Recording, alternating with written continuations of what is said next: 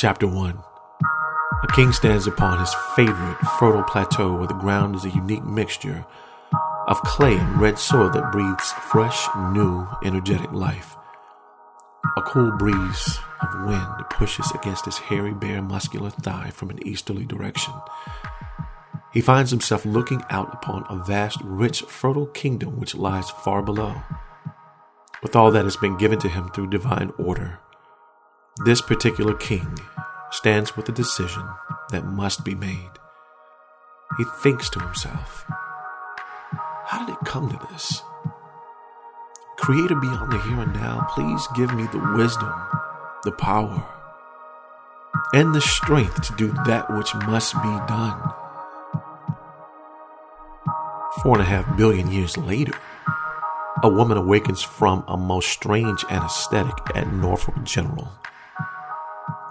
She comes to in what feels like was only a few short seconds that had passed, but it's been more like 6 hours. That was the required time quoted to Latrice Foster by her fertility specialist, Dr. Marla Vincent. Latrice, how are you, dear? Latrice had nothing to say, but it felt like she was just socked in the jaw, but her entire body was feeling woozy and sluggish. Her head was throbbing, and her body moved as if it were going through vegetable oil. Latrice had made arrangements to have a car take her home after this fertility treatment, but just as she is being wheelchaired out onto the welcome carpet, her husband Rick pulls up in his white '66 Mercury Cougar. The abrupt screeching sounds of his stop does nothing but aggravate Latrice's monumental headache. Annoyed, Rick gets out of the car and signals for the driver of the black Escalade to just move on.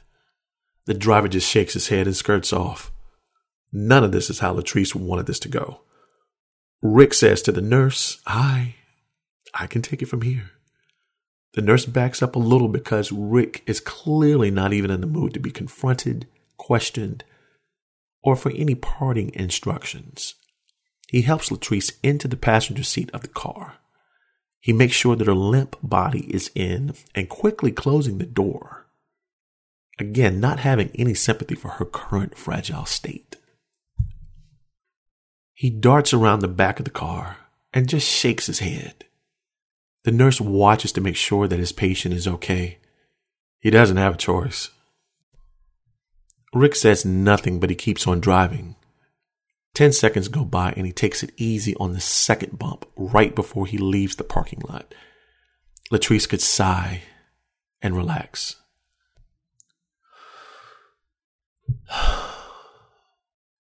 But then the dude pulls out onto Brambleton Avenue so quick that it almost causes him to get hit from the rear. He turns to Latrice and says, "What in the world were you doing there?" Latrice looks out of the window and sees blurry images. Slow down. What happened? I do not feel like having this conversation right now. And the quiet tone that she responded in lets Rick know that she is indeed suffering from the pain of her recovery. After they stop at the pharmacy to grab her prescription, Rick gets back in the car and he wants to say something. But how in the world do you argue with someone who is in pain? They get back to their home and Rick makes sure that his wife gets inside of the house. Latrice tries to make it up the stairs, but she stops on the first landing and comes back downstairs. She gets on the sofa and closes her eyes for a second. That second turns into 4 hours. When she opens her eyes, there's Rick sitting right there in front of her in the single chair, waiting. Hey, we need to talk. Latrice mumbles, tomorrow. I thought that we discussed and agreed to you not undergoing any surgical procedures. Latrice finds it easy to say nothing in response. Look, Rick, you act like you know everything. Stop. Just stop. This is not about me being right.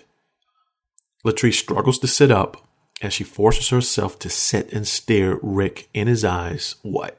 What, Rick? What? You made a promise. I had to make a choice. Whatever.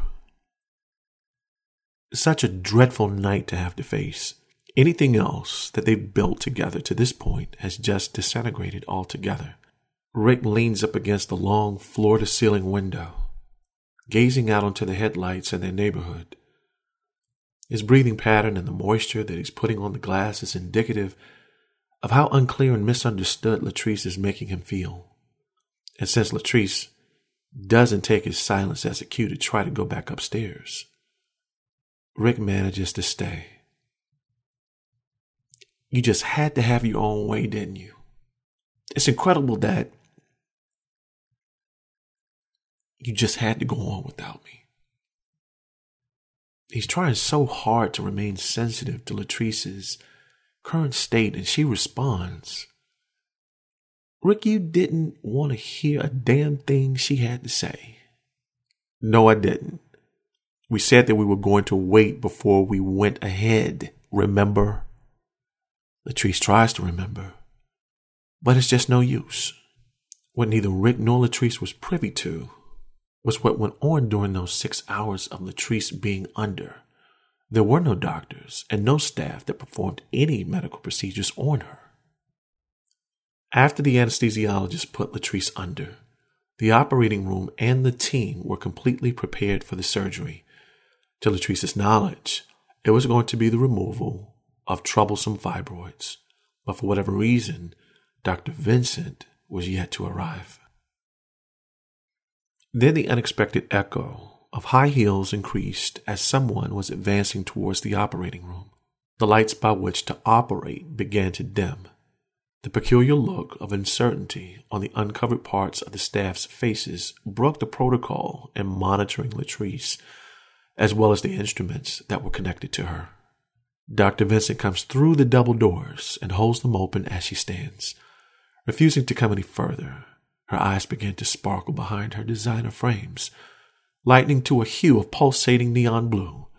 Dr. Vincent then sends a pulse of high intense heat from her eyes throughout the room, targeting each one of the 7 staff members, causing each one of their bodies to disappear, leaving a semicircle of separate piles of blue scrubs and shoes. Dr. Vincent would never even enter the operating room all the way. She whips around in her white coat and leaves. Dr. Vincent was the prey of a being from another time and space that was currently occupying her and using her as a host, and that being's name was simply referred to as Five. And he says to another being who actually taught him in his ways, Raja, are you and your Witchley cohorts ready to perform your ritual? Well, it's about time. I've been standing by forever. You're wasting time. And in that instant, the operating room is filled with a sinister evil, one that has not been on Earth since that fertile planet's inception. The 7 seemingly beautiful witches that fall under the spirit Raja's command all materialize inside the room, and they begin to immediately advance towards the helpless Latrice. Hours after she's been revived and is back now at home, Latrice begins to feel nauseous. Her eyes begin to flutter rapidly, and she is hit with a sharp pain within the abdomen, and it takes every ounce of breath out of her body. Rick slowly moves towards her. What's wrong? Latrice rocks back and forth in Indian style, mashing in on her stomach. Rick kneels down and says, try not doing that. If you press in too hard, it might rupture where they did the incision. And then Rick lifts her favorite red cotton long-sleeve shirt. To both their surprise, there's no scar. Rick looks at Latrice. What's going on? Rick is annoyed, but he knows she's in pain. And as it builds rapidly, a tear comes forth from her watery eyes, and she falls over to the side. And in that instant, Latrice's actual spirit is ripped away from her body, leaving the physical body limp. And Rick goes into a panic. Latrice, hey! Hey! But in the midst of that panic, Latrice's spirit is pulled helplessly from the house into the air and is requested far away from the Earth's atmosphere. The innocence of her spirit was never meant or designed to travel across the vastness of the galaxy in this manner. That which mattered most to Latrice was Rick, and that which mattered most to Rick was caught somewhere beyond the Crab Nebula. Not even Rick, in all of his knowledge on astrophysics, has ever considered this as a possibility. He was on their sofa and she, at least the part that really mattered, was somewhere else, far away. Rick was feeling just as helpless while standing at the window, breathing out the warmth and moisture of his pain out onto the window. Meanwhile, Latrice's spiritual body was moving ever so quickly along a path that an Earth being would liken to the DNA of the universe, or the racer. In a foreign measure of time, Latrice arrived at what her mind would consider to be a boundary of her home universe. The 7 witches had performed a perfect spiritual anesthetic. But in this state of spiritual unconsciousness, she was permitted to be aware of what was happening. Her new eyes, in which she now possessed, seized a strange border draped in a tall white curtain that extended itself as far to the right as it did to the left. She was amazed even more as to how far up it went. The border of the universe has so much puzzling simplicity, yet Latrice's mind was not able to grasp what it truly was. So much so that Latrice could not even recognize the soft, caressing hand of Terra, which was now extracting the very fetus that has been struggling to survive within her womb for 5 months. Latrice did not move, for this calculated touch was a cross between Rick's tender embrace and the comforting way in which Dr. Vincent examined Latrice during those 3 visits. It felt so familiar that Latrice thought it was indeed just another medical office visit. The best of all visits, better than any prescriptive drug, and better than any deliberate touch of the tip of Rick's soft and strong middle finger. And all of that allowed Latrice's guard to come down and to surrender. And now that she is near the perimeter, the spirit Raja has much more control. Her voice says to Latrice, "It's what you've wanted all along." But none of these intergalactic mysterious beings had foreseen nor calculated the special bond that is shared between Latrice and her husband, Ricklin Foster. Latrice opens her eyes to the harsh reverb of Rick's voice. Latrice, Latrice, stay with me. In the next few minutes, her body is in the passenger seat of Rick's vintage sports car that has a few modern customized features. The clock on the dash reads 9:49:40 p.m., but those baby blue numbers blur in and out as a limp Latrice continues to remain loyal to this feeling of absolute submission. Earlier that afternoon, an all-powerful, seemingly all-knowing spiritual witch had actually taken on the form of the real Dr. Vincent. The effects of her dark, sinister magic were now manifesting itself in real time as Rick sped Latrice to the emergency room at Centera Hospital. Rick was enduring and trying to manage his own trying moment, but he only had 2 hands. He had to drive down a busy I-64, try to get this Dr. Vincent on the phone, snap his fingers in Latrice's face to keep her awake, switch lanes around annoying drivers in the rain, cut his windshield wipers on, put the now ringing cell phone on his shoulder, and grab Latrice's weak hand. He was just as helpless as Latrice. Latrice. He ends the call, and because he's not paying attention to the road, he slams on the brakes to keep from hitting the back of the car that apparently ran out of gas or something. Meanwhile, in this part of unimaginable space, this strange, powerful sorceress, Raja, is having her way with the essence of Latrice.